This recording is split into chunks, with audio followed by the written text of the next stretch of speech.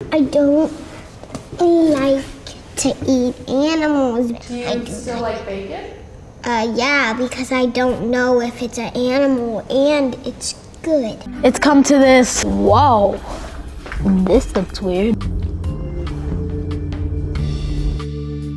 Is it a donut? Is it edible? I like grilled cheese better. Horseradish?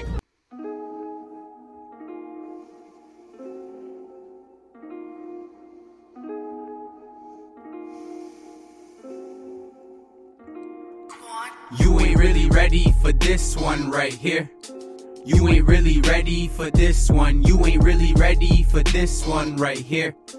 You ain't really ready for this one. You ain't really ready for this one right here. You ain't really ready for this one. You ain't really ready for this one right here. You ain't really ready for this one. I hope you can see yourself. It's your favorite flower. My name is Flower Price, the creator of I Was, But Now I Am. I created the show because honestly I didn't want to lose my mojo. So I wanted to learn about others and delve deep. Subscribe to watch I Was, But Now I Am. True untold stories revealed. Rolling. Hey y'all, it's your favorite flower. My name is Flower Price and welcome to your new favorite show. I was, but now I am. On today's show, I feel that I'm going to be greatly heightened and learn a new knowledge that I thought I knew, but clearly I had no clue. Our guest today has a Caribbean autopsy, which I feel made him a greater performer. He got a degree in it. Just before Justin Trudeau came into power, our guest made a quick decision that placed him in a higher position. Please help me welcome Sean Seratin of The Heightened Chef. Hey everybody, I'm Sean. Hey Sean. Hi, Flower. Thank you so much for joining us today, and thank you for welcoming us into your home. I'm super glad. Yes. Anytime, and I'm excited for what we're going to be able to do today. Me too. So let's tell the people how we met. We met through a mutual friend. Yes. At one of your events, and I was treated with the VIP treatment, but we'll talk about that later. First class treatment. Yes, First class. definitely. So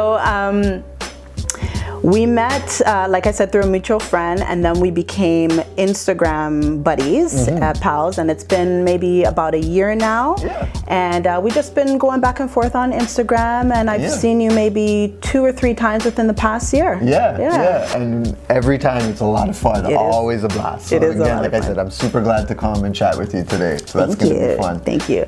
So let's tell the people now where you grew up, how you grew up. I mean, we said that you have Caribbean parents, so where are they from? And if you have any siblings, how many do you have? Yes, I'm super West Indian background. I have a kind of dichotomy in terms of my West Indian background. My mom is from Trinidad and my dad is from Guyana. Okay.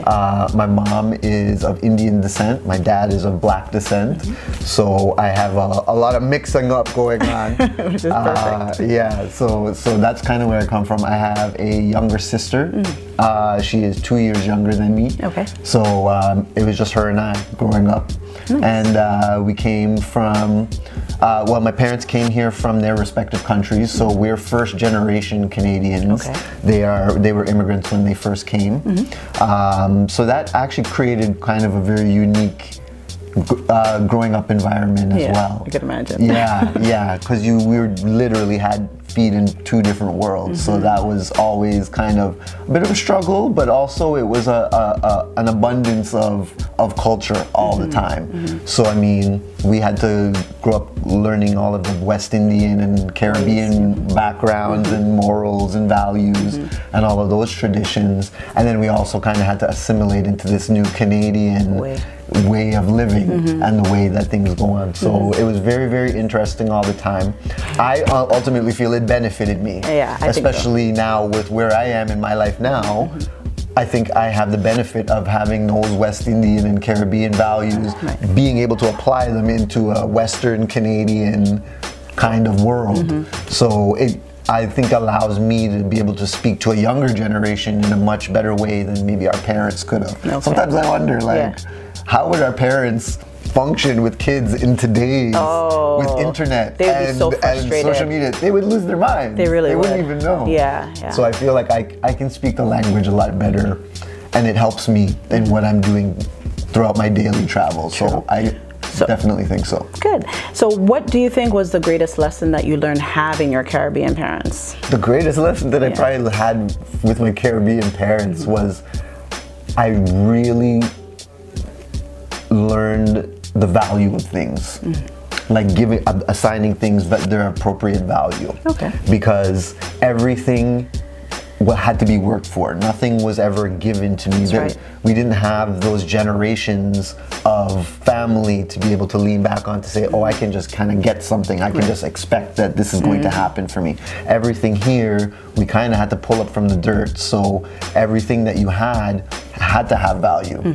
So if you got a toy when you were young, you had to value that toy, because you might not know when the next toy is going to come, or you might not know when your next computer is going to show up. So if you mash up your things, that's it for you. Then that's it for you. So it really helped me appreciate things. Good. You know what I mean? So I think that was probably the best thing. So as a teenager, I know that you were into sports. What type of sports were you into?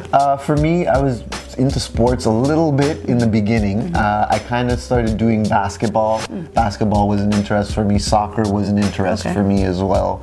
So I kind of did those a little bit in the beginning. But once I started heading into high school, I started recognizing that I thought a different path was going to be a little bit more fun and probably better for me in the long run in terms of what I wanted to do. And that's when I started really getting into like drama and theater and the stage and performing, and that's where I felt like I could really show my skills and showcase my talents there. Okay, so you took that performing a lot further. You actually got a degree in fine arts. Yeah. What school did you end up going to? Ryerson Polytechnic University downtown. Gang, Ryerson.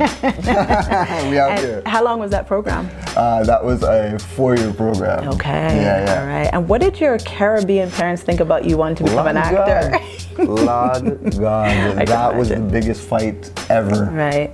Luckily, I had some really amazing teachers who backed me up, and I think because they were in the positions of authority that they were, that they hadn't, that commanded a certain amount of respect for my parents. Oh, I see. So they were like, okay, well, if these people who have been here doing this for a lot of years are saying this kid has something, then they kind of gave me a chance. They took it into consideration. Yeah. Okay.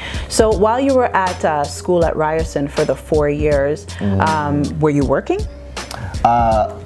Kinda, yeah. I was doing little side jobs and stuff like that, doing telemarketing here and there and things like that. So that's kind of what I was doing to make ends meet for most of the time. And as an actor doing those type of jobs, because I know you had multiple different jobs. What did you kind of learn about yourself in those times while going to school and working to become an actor? Yeah, it was extremely tough. And that's kind of where I had to make that decision where, is this what I can really do 9 to 5? Well, not 9 to 5, just as my primary source of income. And I had to come to the realization that me trying to become a film or stage actor was going to be extremely tough. Yeah, very difficult. It's a very small window for the amount of people who are able to do that as their thing that they do all the time. And make it. So, and you really also have to have a lot of connections that, again, being a first generation Canadian person here, didn't really have. You know what I mean? So that's kind of where I made the decision, you know, maybe I should try and get some of these transferable skills, take some of these transferable skills and put them into the workplace. I hear you. And that's kind of where I started entering into the corporate business world of Canada. And then make that transition. But always in the back of the mind, this is something I knew I wanted to do. I just had to find an avenue. I just had to find a event to let off the steam somehow. So I mean, sometimes you do like coffee house events, they'd have poetry speakings or sometimes freestyle events or stuff like that. So there were other ways for it to come out, but never in the way that it is now.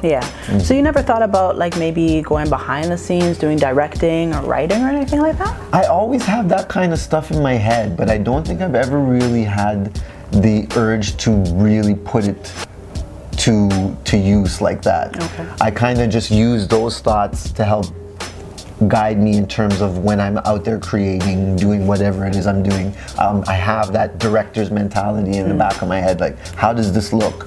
What story am I trying to tell with this? What's the goal here? So in those kind of ways, I try and apply it, but I don't think I've ever really wanted to necessarily direct solely, Right. or produce solely, or film solely. So. But it's there. Yeah. It's there. I still think about all those things. Let's move forward into the time of Justin Trudeau coming into power in 2013. He became the Prime Minister. And I wonder if our viewers already know what we're about to talk about. But he became our right Smells amazing. in the air, in the air, right? natural mystic. I'm telling you. So he became our Prime Minister in 2013.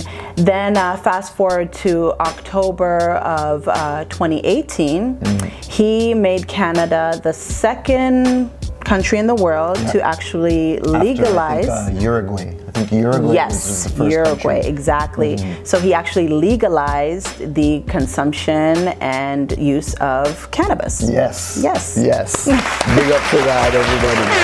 Yes. So yeah. So that's when that happened, and that kind of was the inception of the Heightened Chef. Yes. That's kind of where the real seed got planted. Once I realized that was going to be happening, I really said, you know what, this is something that we've never seen before. The creation of an industry.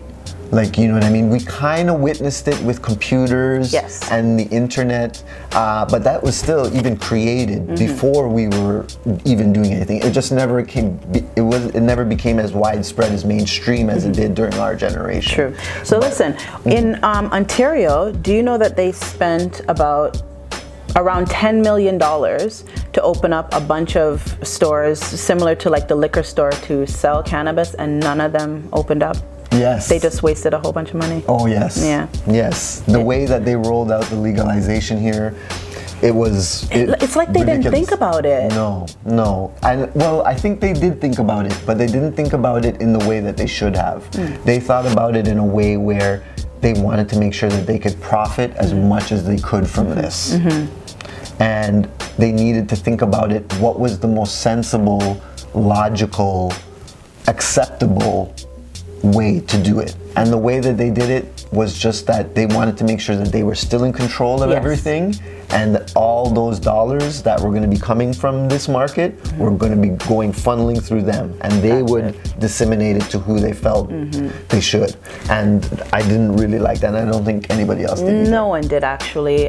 When it first came out, I mean, I heard people saying that they weren't even going to be purchasing from the government. They were still going to do it the illegal way. Right. And I mean, for some people, it just made sense. Right. And I mean, again, I think this is where the legalization kind of rollout failed, was that there was such a strong existing infrastructure there already. Like you said, a lot of us have been doing this for a long time, using the methods that we're used to. We know who to go to when we want cannabis. We know how to contact them. We know what prices are. We know all of this. And we know what it tastes like. And we know what it's supposed to taste like, and what it's supposed to look like and smell like, and all those things. And the way the government kind of did it was they wanted to make it their framework instead of using the existing one and trying to adapt it and build it into a legal thing that everybody could use. Right.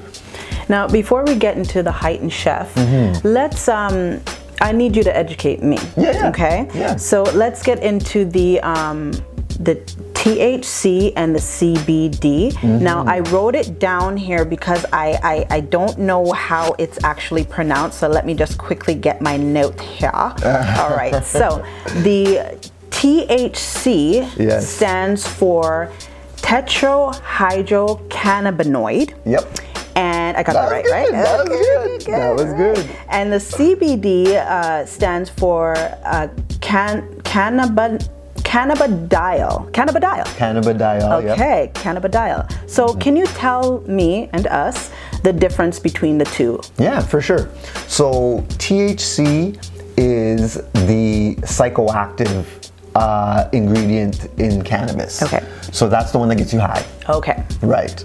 CBD is not a psychoactive ingredient, but it also has healing and calming effects as well. Yes. So it doesn't necessarily make you feel high. There's no psychotropic effects, but there are still a lot of physical effects that are definitely beneficial.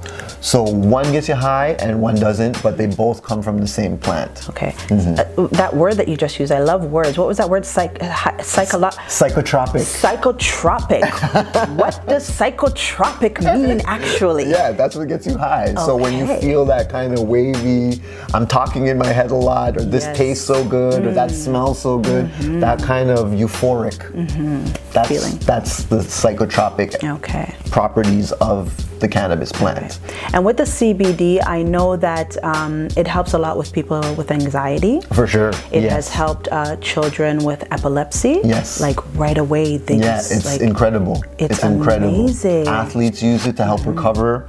So there are a myriad of different type of uses for CBD. Now CBD, it could be ingested. It could also be rubbed. Yeah, it can be used topically. Okay. Yeah, for sure. And I've also heard that you can smoke that as well. It can be inhaled as well. CBD can be inhaled for sure. And I also heard that with there was a dog that had like cancer or something, and they put a couple of drops in, and it's not a miracle, but it disappeared. Yeah. Definitely, pets are able to use CBD as well, for sure. We've had different companies and vendors at our Heightened Chef events who produce CBD pet treats. Right. Because this was something that I learned recently, that pets can also have mental illness. So that like you can have a dog that has like depression, or you can have a dog that has anxiety, and the CBD treats help fight those things, because the CBD has a very, again, calming, relaxing effect on the body. So how would we know that a dog is depressed, and then how would we know that they're not depressed anymore? Yeah. Well, I mean, from what I've understood, I mean, I'm definitely not a dog psychiatrist, but I mean, from what I understand, you can see the difference. Like the friend who was telling me was that their dog had an anxiety issue, so it was always hyperactive, always very at the edge of its seat all the time. After a CBD treat, all the dog wanted to do is chill. Just hang out, lie down, not bouncing off of the walls, all that. But still dog-like though, friendly. Yeah, oh yeah, for sure. So yeah, there's again, so many different things can be done with CBD. It's an amazing plant, and I'm happy to be trying to push it into the mainstream. I hear that. Now, there's some people out there that possibly have, ailments, some, things that are bothering them in terms of pain and things like that. And they might be older, they might be younger, and they're wondering, if I ingest the CBD, are you sure I won't get high? How does that process work? Do you know? To a little extent, I kind of do. The way that your body has what's called a cannabinoid, endocannabinoid system.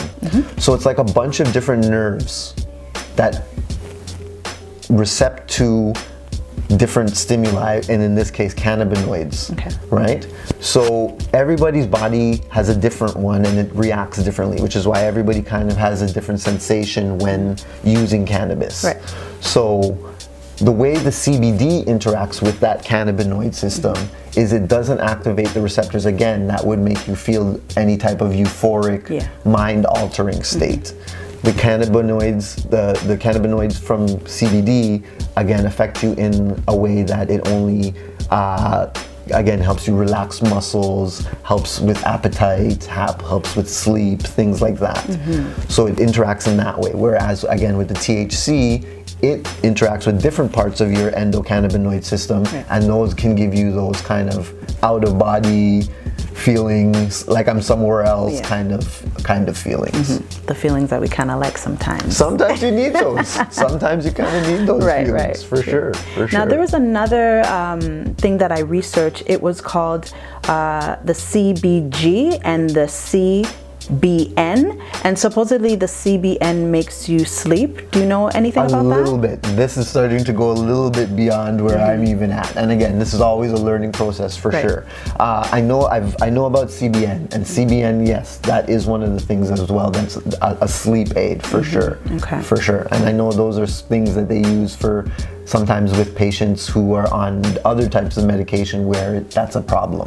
So they need to be able to help to sleep and sleep naturally without using any further medication. Okay. So do you think that the CBD and the whole industry of CBD, do you think that it will become more mainstream? Because it's not something that makes people high. Right. It's actually been there, to be honest, Flower. There has been CBD on the market for a long time. Again, because it doesn't have any psychoactive effects and any properties like that. So it's been able to be mainstream. You could buy CBD at the gas station currently. Okay. If you happen to be lucky enough for that has one that has that. Okay. But I mean, it is something that you can have out there right now. Okay. The big thing that's happening right now is that now you're getting access to the THC as well. And that's where the big switch, and that's kind of why this whole thing has been going on, because you're allowed to do that now.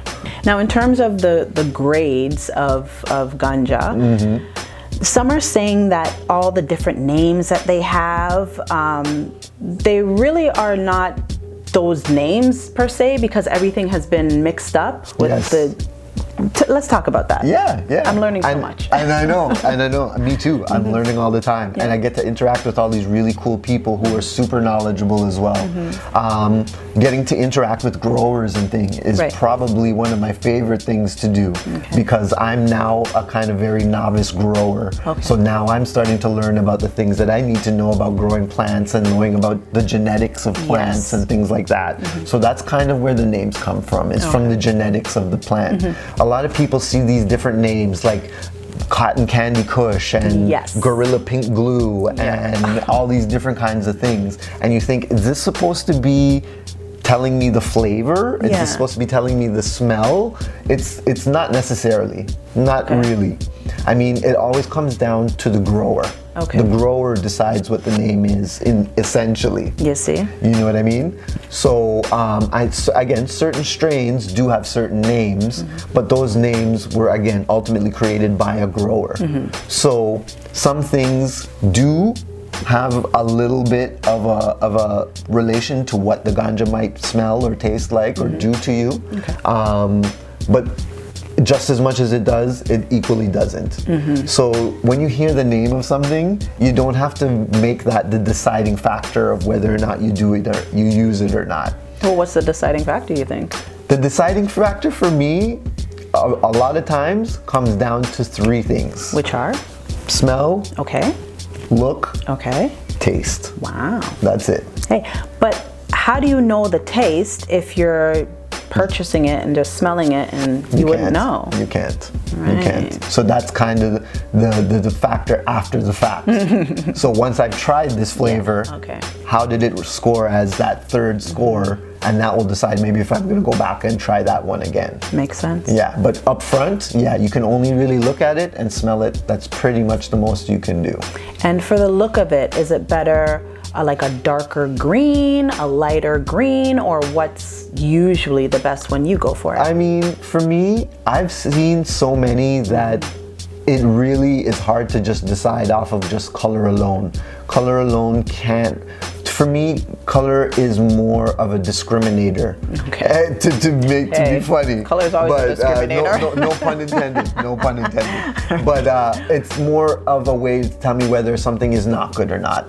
Like if I see something and it looks too dry, or if it looks too brown, like it looks moldy or anything like that, that will make me say, oh, this isn't good. But there's not really a color that will make me say, oh, this is good. Maybe other than purple. Anything that looks purple, you know that's going to be proper most of the time. That's like a higher grade. Okay. That smokes good. I don't think I've had any purple weed before. No? I don't think so, no. Oh, yes. You'll see it right in the leaves and in the buds. It's kind of a hue. Yes. Maybe I have then. Maybe I have. It's been a while, but And what about like edibles and weed cookies and things like that. Are you familiar with those things? Oh yes, for sure, for sure. This is where the forte is. This is where the main thing comes in. I mean, I think that's kind of where the future is going to go with cannabis. Okay. I feel that's where the industry is just going to naturally progress to. Because, I mean, there's no way to cut it. Smoke is offensive to everybody. You know what I mean? No matter what. I smoke. I've been smoking for a very long time. I enjoy smoke, and I know that smoke is offensive. If you were smoking and I'm not smoking, and I smoke every day, and if you were smoking, your smoke is offensive to me. Okay. It's already kind of choking me, unless I'm smoking too. Yes. If I'm smoking, then I don't care, smoke. But as soon as I'm not smoking and you're still smoking, it's offensive. Okay, that's interesting. You know what I mean? It's not that's offensive coming from to a smoker. me. It's not offensive to me. Cigarette smoke is offensive to me. Yeah, that as well, for sure. Even with that as well. You know what I mean? Again, maybe not so much with ganja smoke. Ganja smoke, I'm okay. I like ganja smoke, again, because I like it. But I know even as a person who maybe didn't smoke, they wouldn't want to smell smoke. I hear you. That's true. So the edibles are the way. The edibles are the way, because I can consume and it doesn't affect you in any way, shape, or form. Right. So with the consumption of edibles now, can you really get high? Like really high, like how you would by smoking? Yes, and more. Really? And more? Flower. You can mash yourself up on edibles. My cameraman is like, yes! Yo, I'm telling you, you can mash yourself up on edibles. I hang with mans who smoke daily. Heavyweights. Like I smoke blunts to myself, back to back. You know what I mean? But then? And then they get an edible and they are lean. Oh no, they are real. done. I believe it that hits you in a different way. Again, it's important to understand how the plant interacts with you. When you smoke, you're kind of inhaling it. It's going in through your lungs. It's going straight into your bloodstream. It has a very quick effect. Sometimes, if the weed's really good, you're high before the spliff is finished. That's how it should be. Yes, that is how it should be. You know what I mean? So it interacts with you very quickly. And because it does that, it also exits your system very quickly. Because for the longest out of smoking, so the longest you're going to be high is maybe an hour. You know what I mean? About that. Yeah, you don't really right. want it to be too much more than that anyway. But when you ingest it, it takes a much longer process to get in. And because of that effect, it has a much longer process of coming out. Okay. So when you eat it, you have to eat it. It has to go into your stomach. Then from your stomach, it has to go into your small intestine. Then from your small intestine, it has to go into your bloodstream. Yes. That process can take like 90 minutes for some people, depending on your metabolism. True. So I mean, it can take a long time. So people really have to be careful with how they consume that. Because it can be like, I'm gonna eat this piece of chocolate that has 100 milligrams and I didn't feel anything. It is very easy for me to eat another piece of chocolate that is bite-sized and do it again. Yeah. And I still won't feel anything for 90 minutes maybe. Yeah. But then after that 90-minute mark, when I could have eaten 19 pieces of chocolate, Because you didn't feel it at the time. you could be laid out. So it is I mean, nothing could happen. You'll never, ever, I will swear this down, and this is scientific fact. Yeah. You will never OD on THC or CBD. Okay. There is no chance. Okay. The very worst thing that could happen to you is you will fall asleep. That's it. That is Yeah. it. I mean, you can do what people call greening out. Okay. Greening out is when your body is in overload of THC, like just too much. Okay. It's not a nice feeling. No, I could imagine. It's not fun. It feels kind of like your skin is crawling a little bit. But I mean, other than that, nothing can happen. And the bonus is that THC is actually a natural counteraction. CBD is a natural counteracting agent to THC. Okay. So if you have too much THC in your system and you're getting too high, all you need is a little bit of CBD. Okay. And that brings you right down. Okay, and the CBD that you would need would be what, a drop? Yeah, again, depending on how much THC you took. Okay, so you're speaking about the grams. You said 100 grams could be in like a little piece of chocolate. Yeah, normally actually the measurement, the general unit of measurement for THC is milligrams. Milligrams, okay. Milligrams. So anything that you see out in the market, any chocolates, drinks, anything like that you see, it's generally going to be measured in milligrams. It will have this many milligrams of THC. Okay. And this many milligrams of CBD. Okay. Interesting. Yeah, that's the unit of measurement that pretty much everybody's going by. They actually just released what they want to be the rules for legal edibles now, and they're saying that 10 milligrams is the maximum limit. But that seems very low. That is food over all that time. That's still not very much, and that's 100 times more or 10 times more than what they're saying is allowed. It is, but I feel like I have a high tolerance. So when you say it's 125 milligrams, it seems like a little bit to me because my tolerance level is so high. It's high. Yeah. Right. And again, I think it's important because this is a very definitive time, Flower. This is a time where everybody's going to start to figure out where they are on this spectrum of THC potency. You know what I mean? People have to figure themselves out. True. And at the Heightened Chef, we really want to make ourselves kind of like the Rosetta Stone for people. This is where you come to figure out your place on the scale. Am I a low tolerance? Am I a mid tolerance? Am I a high tolerance?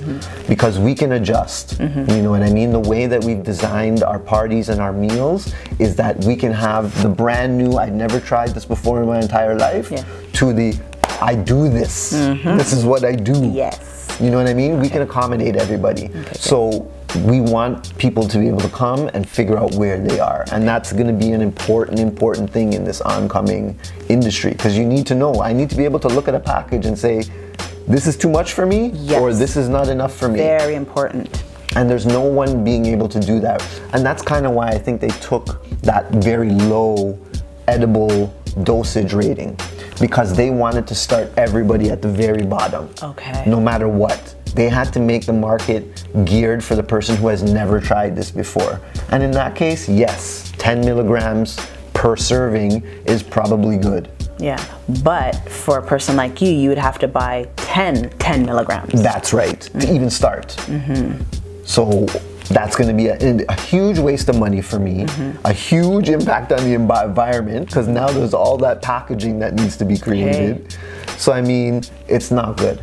It's not good, and it's not the way that anybody's going to want to really deal with things. And I mean, eventually they know that they're going to have to raise limits and they're going to have to do all of those kinds of things. So that is, again, the legal limit for the edibles on their packaging. Right. The government. Right. So anybody who wants to be able to sell anything with the government through any type of dispensary, store, cannabis, anything, that's going to be the legal limit, which is 10 milligrams per serving, which again is very, very low. Yeah. Very low. Because I was saying to you that I have a very high tolerance. Right. So 10 is not going to work for me. Not at all. Not at all. So, I mean, inevitably, like I said, they're going to have to come to a point where they are going to allow it to be raised. And they're going to start to figure out that, you know what, we can't create a framework for this without having some kind of understanding about it. And without having any type of use, a person really can't make an informed decision about this. Sure. You have to have tried it, you have to have felt high, you have to have felt sick and then gotten CBD and felt 10 times better. Right. You can't make decisions about this without having that information. And until people who are in power have those experiences, it's never going to really make sense. And it's always going to be guided and geared toward where's the dollar going. It's true. Yeah. That's their first number one priority. Yeah, yeah. And for us at the Heightened Chef, I mean, that's definitely not what we're trying to do. What we're trying to do is we're trying to create culture. You know what I mean? I feel my personal kind of business strategy behind it is if you win people's hearts and minds, you'll win their dollar. I believe so too, you know. If you like what I'm doing and you're inspired or you like what it is we're doing, whatever we tell you to do, you're gonna do it. It's true, and we like you. Thank you. Went out without a fight, haven't chilled or socialized in a minute is a white top balance is fine, just casual but still outshine. Sucks sometimes I'm way too shy, but damn she's so fine. What would be the point of coming out if I can't say hi? Can't just stare too long, time just flies, and before you know it, it'll be the end of the night.